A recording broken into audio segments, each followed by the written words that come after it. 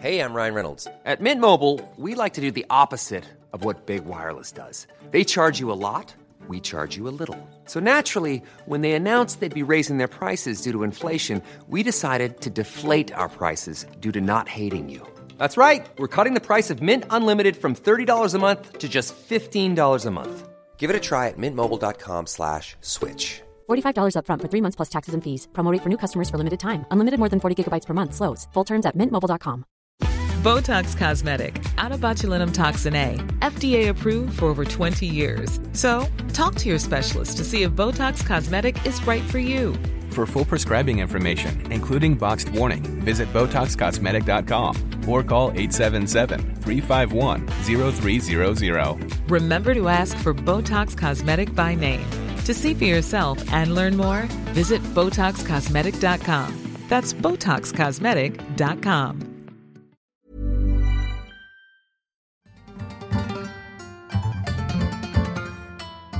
Welcome to On the Continent at the World Cup. I'm Dotun Adebayo. I'm Andy Brassel. And I'm David Cartledge. On this edition, Argentina have got their final, and it might be Lionel Messi's last dance, but he's still got the moves.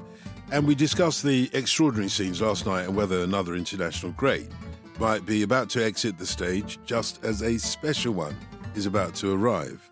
And of course, Morocco prepare for their date with destiny and a certain Mbappe. Can they do it?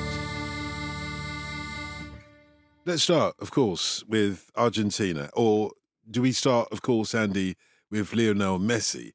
This, some people say, is his World Cup, and he's proving it to be that. Yeah, I do think it's got quite strong shades of Zidane in 2006, to be honest. I mean, obviously a lot of people have compared it to Maradona in 86. I don't think you can, because Maradona was the best player in the world at his absolute peak. What is remarkable about this is Messi, as he continues to grow into this World Cup, and that's what he's doing, is Messi past his peak, but he is finding shades of his peak in it, which is exactly what Zidane did if we go back to Germany. Because Zidane, as I've said elsewhere, was on the way down, sort of gradually moving towards retirement for the 18 months before the World Cup. He wasn't playing brilliantly for Real Madrid. He wasn't playing his absolute best for Real Madrid. And there was a sense that it was leaving him. And then at the World Cup, particularly as you get in the knockout stages, Zidane says, this is my moment. This is my tournament. I'm taking it on. And that's what happens.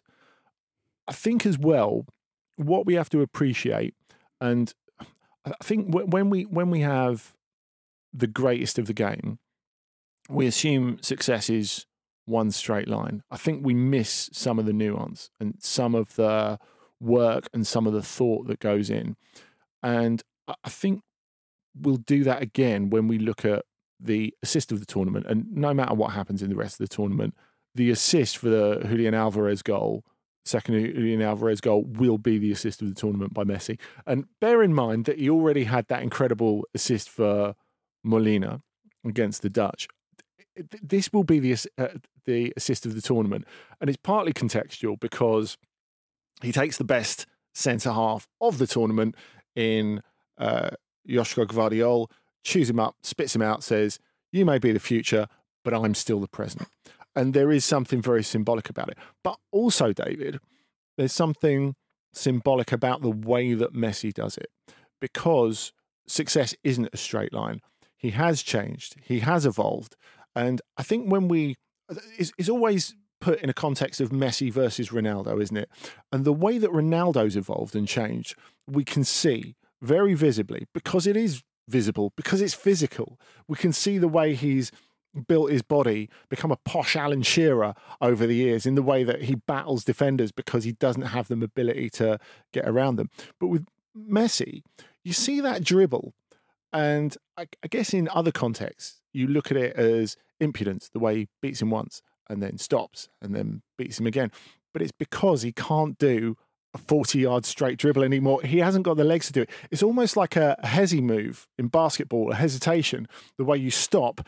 And when you stop, you get the defender to stop, you catch him on his heels, and then you go again. So he's turned a disadvantage to an advantage. It's like those penalties when they do the hop, skip and a jump, and a stop and a... Exactly. The goalkeeper's like, oh, shall I move now? Shall I move then? He's picked his moments really carefully, I think, in this tournament as well. He doesn't need to be charging around. He never really has anywhere.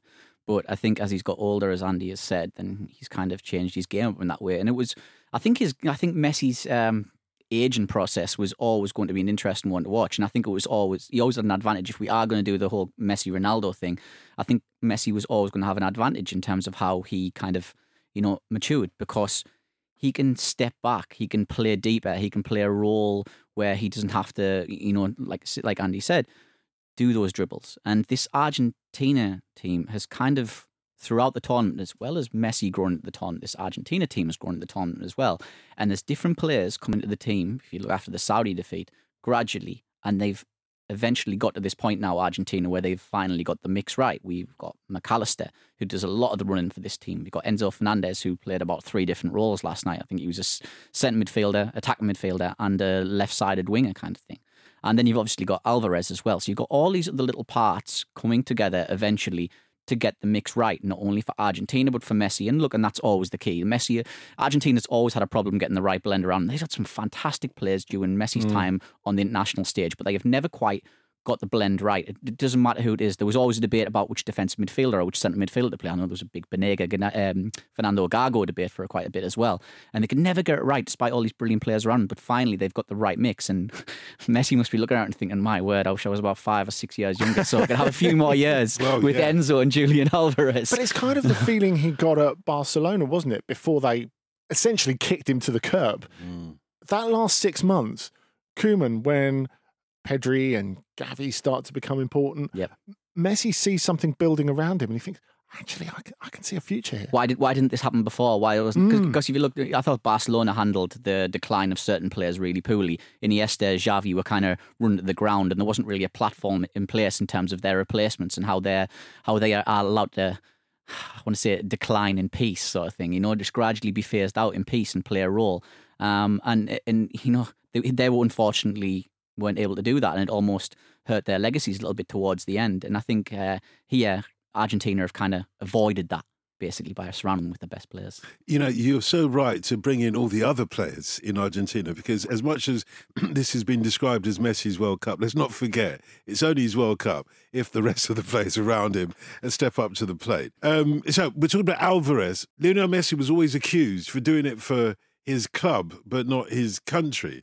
Yeah, you've got somebody who's doing it for his country, but struggling to get a game at his club. And this tweet from Alex, who else is looking forward to Pep Guardiola giving Alvarez 12 minutes in the cup? I don't think that happens, because I think that they have to protect Haaland, Manchester City. Yeah. They have to, he was struggling a little bit, wasn't he, physically, before he took a few knocks, he took a few bumps, took a few bruises, and I think he was feeling a little bit. But don't you think this is going to be part of Haaland's development? I know we're going slightly off topic here, but don't you think that's going to be a huge part of Haaland's development, that they are going to have to work out not to lean on him as heavily as they leaned on Aguero?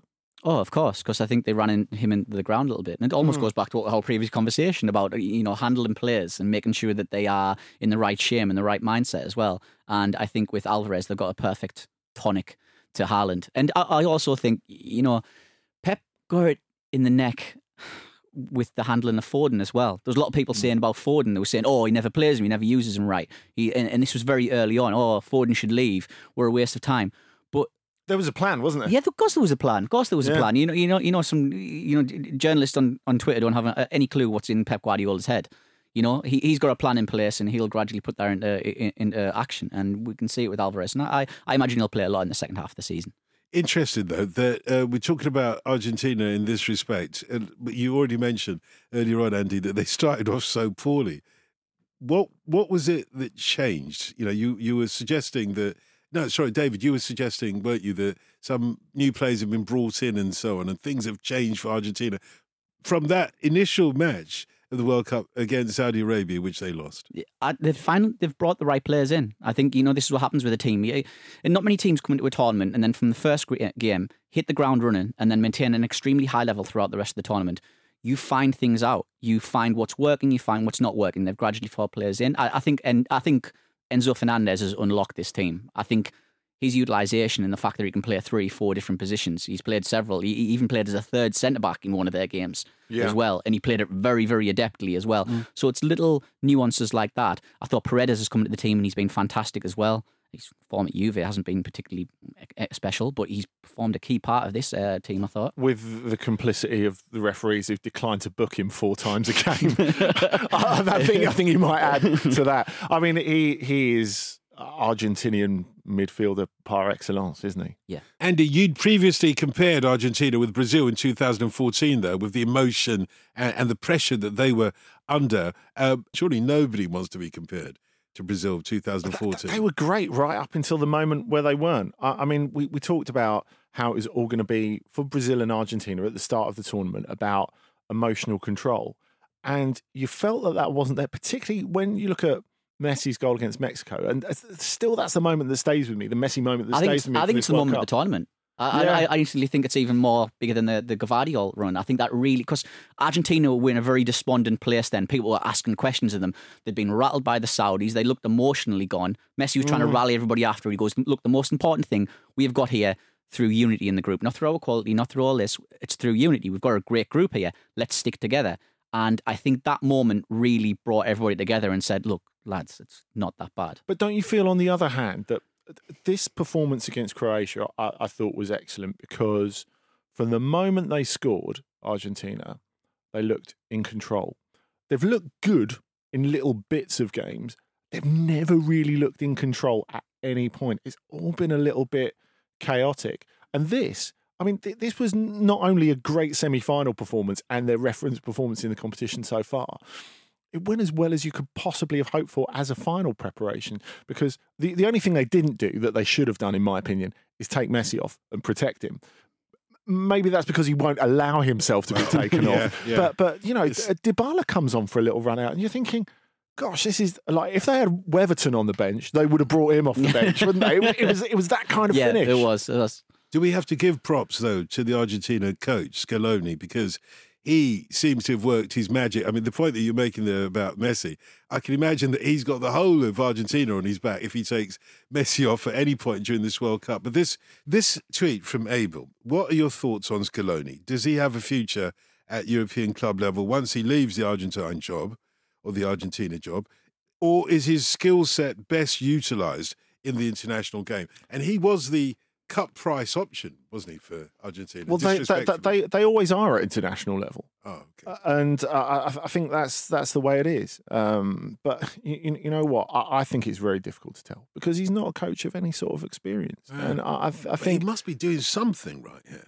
Yeah, managing Messi very well, and I think that is the main thing so far. But you know, I think when we talk about coaches in the international game and try and transpose it to the club, it's just a totally different job. Of course it is. Nothing in common at all. No, not at all. I mean, I find it bizarre when people talk. I was talking to someone a few days ago who was saying that when Southgate finally leaves the England job, he, you know, which club job would he go into? And I can't imagine him going into a club job. Yeah, some managers that's just kind of their remit. That's where they are. It's where they're comfortable, and I think it's the case here. And also, just going back to that Scaloni question, look, he gets to manage 3 of the best up-and-coming young players in the world, potentially, if he stays on, in Lisandro Martinez, Enzo Fernandez and Julian Alvarez. Yeah. Where are you going to go? Where you don't, you know? Lautaro's texting you at the moment. What of Croatia? Should we say a word or two about Croatia? I think we should say a word about Luka Modric, who I thought actually had a better tournament than he did when they got to the final in 2018. I mean, he's a better player, as I've said on here before numerous times. He's a better player now than he was then, which is remarkable. Is he carrying more now, you know, in terms of the people around him? Is he carrying more of Croatia than he was when they got to the finals? A little, in terms of experience, I think so.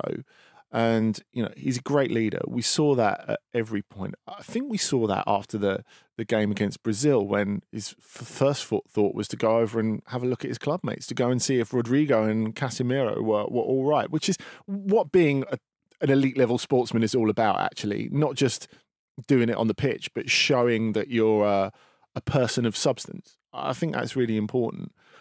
I I know, David, you've got some thoughts about him carrying on. I wouldn't be surprised at all to see him be at the Euros. I think it will definitely be there for the Nations League. Yeah. And the Euros would not surprise me. I mean, his age is almost like an abstract concept. It's worthless saying how old he is because of the way he's playing. Yeah, he can still play that same role in 2 years' time, I think. And look, Kovacic is there. And if you look at Kovacic's role, he's a lot more active than Modric in terms of his movement, mobility. So he's got somebody beside him. It's not a case of Modric just having to hold everything together on his own. And there's other players in that team as well. Gvardiol will be a better player. He'll probably steal the big move by then. He'll play at a higher level. And there's others as well. So I think there's a lot of promise there for them. And look, they've got that. I think it'll be actually quite a nice way for. I mean, if you look at this golden generation, I hate to use that term. The UEFA Nations League held in Croatia is a lovely way for them to bow out, I think, in front of their supporters who they've given a hell of a lot of joy to.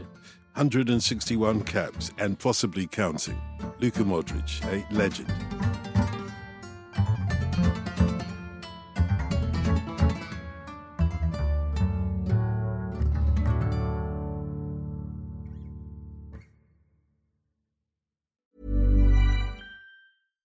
Millions of people have lost weight with personalized plans from Noom. Like Evan, who can't stand salads and still lost 50 pounds.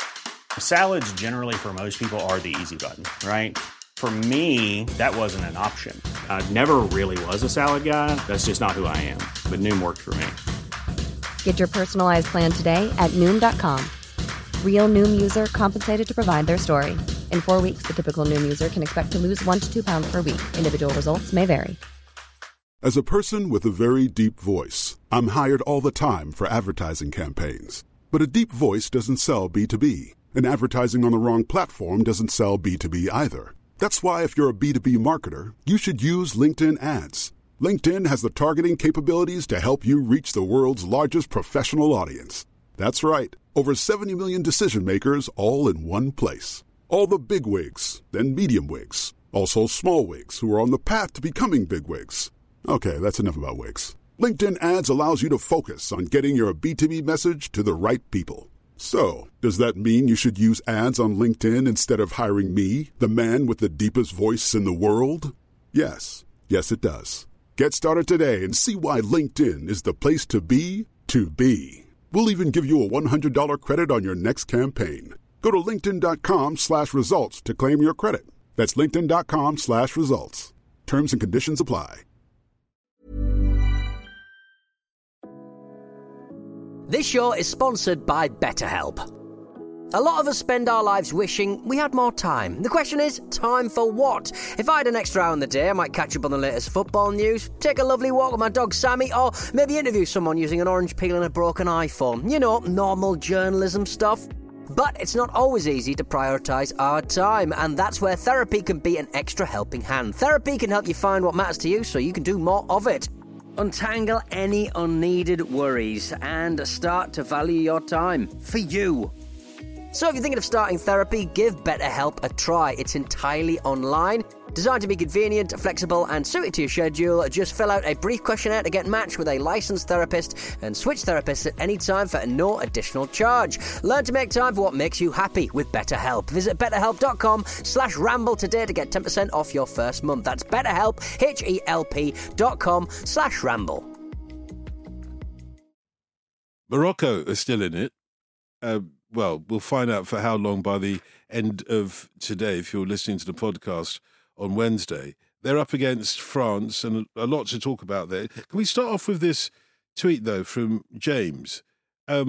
Slightly off topic, but nevertheless, please talk about the possibility of Jose Mourinho being the Portugal manager. Can't turn down a bit of Jose talk. They love it. And well, what is this? It's been floated in both the Portuguese and the Italian press that there could be a Roma-Portugal sort of job share. I tend to think these club international job shares do not work, period. Especially when you think of the intensity on and off the field of coaching a club in Serie A. That said, if he wasn't so loved at Roma, I would feel this was the perfect time for Mourinho to take the Portugal job. in terms of his career plan, in terms of all the bridges that he's burnt at club level, it does feel that it's heading towards that time. Burn some international bridges now. Yeah, exactly. But I think, David, when you look at the sort of players that Portugal have, is he necessarily the right coach for them? This is my point, honestly. I think you said it perfectly. In terms of his career plan, I think it's lovely timing for him. But for the young players who are far more important here, who've got their careers ahead of them, 10 years, 12 years in the national team ahead of them, it's not the right move. I think if you go from Santos to Mourinho, everything for me, it feels very sideways. Mourinho's obviously a far better coach, a fantastic coach, incredible career. But I don't think it's the right move for the young players. I think you need somebody to kind of, let them be a bit more liberal, let them, express themselves better.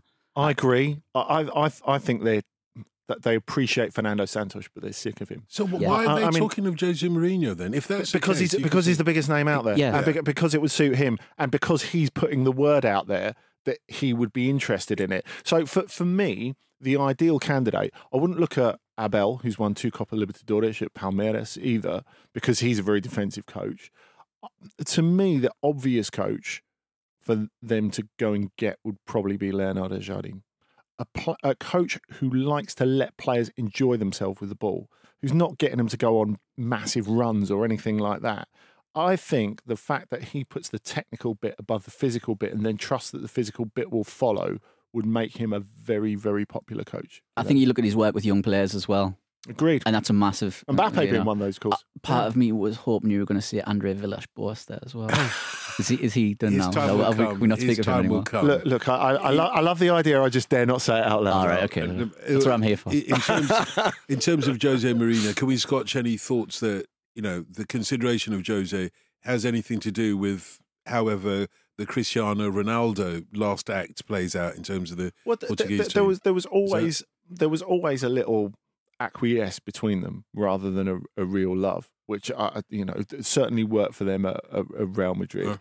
But I don't think it's unreasonable for you to suggest that it takes a personality of a certain substance to finally shufty him out the international door. Indeed.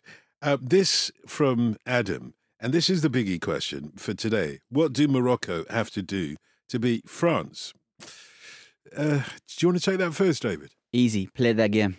Easy, play their game. That's the solution. I'm not saying it's going to be easy to win. I'm going to say it's easy. Just focus on your game. What's got you here so far? Play to your strengths. Don't deviate. And wonderfully, the coach and the players have all been saying, look, we haven't got an Mbappe plan.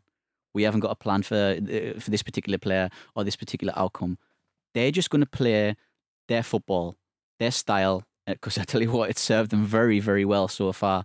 And I think they will give France a very good game as well. I think in the end, it might be a little bit too much for them, but they're going to give France a really good game, I think. It's not going to be a repeat of last night. And it's funny because if you think one of the few ways to get at Morocco and what worked briefly for Spain, for example, but that they never really managed to make the most of it, and Portugal, that long ball over the top, that straight ball. I think the big problem is if you're putting that ball towards Kylian Mbappe, you've got someone in his great mate, Achraf Hakimi, who can actually match him in a foot race. Yep, exactly. And actually, Hakimi has been... I know Zidane never fancied him as a right-back in a 4-4-2, which is why he sanctioned selling him onto Inter once he came back from that loan at Borussia Dortmund. I think the interesting thing about Hakimi in this World Cup, he's actually looked quite competent defensively, which is not something that I necessarily suspected would become part of his armoury. I think he's relished the chance to be the main star. I think he is. He's there, all the eyes are on him for that. And he's been an incredible leader. Still a young lad as well. He's really taken the burden on. And I know they've got, I tell you what, this Morocco team's got several leaders. Don't get me wrong. I think Ziyech leads as well. Saiss, Amrabat, who's been one of the players of the tournament. They've all led at different stages in the game. But I think for Hakimi, I think he felt definitely a degree of responsibility being the biggest name, the most illustrious name in that team, and he's carried it really well. And of course, there is history when you talk about Morocco and France, as there was when Morocco faced Spain. There is history between the countries, and as there was when Morocco faced Belgium. This is the third of their colonial relationships that they're about to face. You're absolutely right, Don. It's like they're playing 3 derbies in the same World Cup. Now, there's a lot of chatter in France about how the huge amount of Moroccan fans that will be there and Moroccan sympathisers, of course, amongst the local fans, how that might have an influence on it, because the Moroccan fans have brought atmosphere, been very noisy. I would say that A, France are very experienced, and B, when you talk about France's relationship with the former colonies, and particularly the colonies of the Maghreb, North Africa, France have got form in dealing with this because they've played matches at the Stade de France against Morocco, against Tunisia, against Algeria. They knew what was coming. Where the majority of the crowd have been booing the national anthem and supporting the other team. Yeah. So the idea that this is going to surprise Varane, Lloris, Griezmann, they're going to find it difficult, I kind of find nonsense, I've got to say. I think the other interesting thing is, we've talked about the particular relationship that the PSG front three have with the host nation, the fact that they're effectively employed by them. The relationship between Mbappe and crowds in Qatar, I noticed when I was over there, it's quite interesting because, of course, there's a degree of ownership almost, not just the fact that he's recognised as a world star, but the locals are kind of going, yeah, he's our player, really, isn't he? So I think there's part of that to it as well. Interesting. Yeah, of course, the Moroccan coach has been absolutely amazing. He has got the defensive record of the World Cup so far. I think the only goal against them, was that an own goal or something like that? It was, yeah. Wasn't it? Yeah. It was Akea, So, wasn't it? Technically, they haven't had a goal against them in hostile environments, as it were.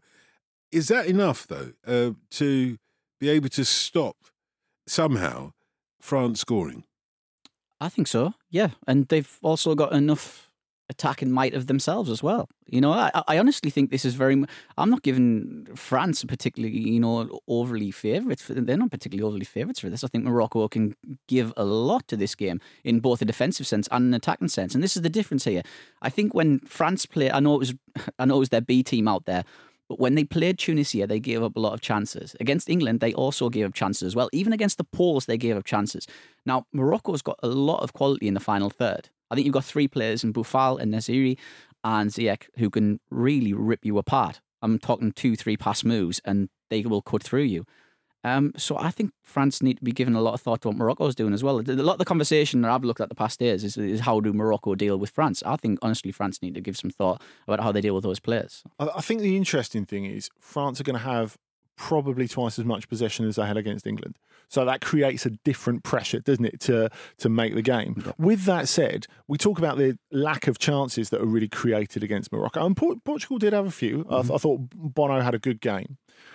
I think what we saw with France against England, I don't really need to create that much to take that. Mbappe doesn't need to be in the game for them to win it against top-class opposition. Yes. So I guess that's the slight difference between France, who are a level up from Spain and Portugal, with all due respect to those sides. I was going to say Morocco had the kind of acid test against Spain, didn't they? To play against a team who's going to have a lot of possession. You're not going to play against a team who has more than Spain. Yes. So they've had a really nice little test and a nice blueprint for that. They've got a particular way of playing, and that's why I said, to answer your initial question, that's why they should play to their strengths and play the way that they have played so far. Yeah, it makes absolute sense the way that you say it now. But if to stop Mbappe being in the game, or to keep him out of the game, surely you need how many people on him? And as far as we know at the moment, in any case, we've got some notable absentees from the Moroccan team. Including their centre-backs, Naif Agoud and Roman Saiss, and the Bayern left-back Noussair Mazraoui. That sounds like it's going to be hard for them to even concentrate on trying to stop that left wing operating for Mbappe. Akea won't play, but I think the other two might make it. I mean, it's a World Cup semi-final. Anyone who's basically got 1.5 legs is going to play. I think the notable thing, and when you look about Regragui and his excellent coaching, it's not really about the individuals. I don't think anyone says at the start of the World Cup, my defence is going to be rock solid if I've got Roman Saiss in it. With all respect to him, he's a good player, but he's not one of the leading defenders in the world or anything like that. It genuinely is. It sounds a bit of a cliche, but they're incredibly compact, and the amount of work that they get out of all those individual players is remarkable. It's particularly remarkable when you think that Regragui has been in charge for 8 games after taking over from Vahid Halilhodžić, who created just mayhem. Because he's a really confrontational character, and then some. I think this is the bit where I have to put in about when he was at Trabzonspor, and Florent Malouda told his teammates that he was going to go and complain to Halilhodžić about how he wasn't getting enough game time, and came out of his office 10 minutes later with a ripped shirt and a black eye. I think you can kind of live without that at international level. And if you think the way that Ziyech, for example, who said, well, I'm never going to play again. Exactly. I'm never going to play international football again under this guy. I think you look at those wide areas. You look at Boufal. It's been amazing. You look at Ziyech. Yeah, but not just on the front foot. Yeah. Like the amount of defensive work they've got out of them, David. Players who you wouldn't really expect to is extraordinary. If Boufal had played like this throughout his career, he'd be a PSG right now for a 60, 70 million signing. He really, really would. The ability's there, isn't it? Yeah, oh God, it is. Yeah. He's an extraordinary player. It was funny, I was reading a piece in The Athletic the other day with Wama Lilo, and it was really, really good read, and it was funny enough. And he said, Boufal, by the way, what a player. He's been amazing. He's got the tricks and everything like that. And I think he's been part of what takes Morocco to another level. And that's what's attracted them to become everybody's second favourite team at the very least. They were hoping to bring about 45,000 Moroccans to this game, and apparently had booked flights for many of their fans to come over. And we know what an important part, as Andy touched on earlier, the fans make to this team. But I hear that they're not going to be able to fly as many people from Morocco over to Qatar for this match as expected. That's right. Yeah, apparently Qatari authorities have cancelled a lot of those flights. People are going to get their money back and such, but they're not going to be make it. But look, have you heard Morocco's fans so far? Don't worry. If there's 20 or 30,000 in one of those stadiums, they will sound like 60 or 70,000. Yes. They really will. And I suspect that some of those French fans might be thinking, actually, I'm Moroccan.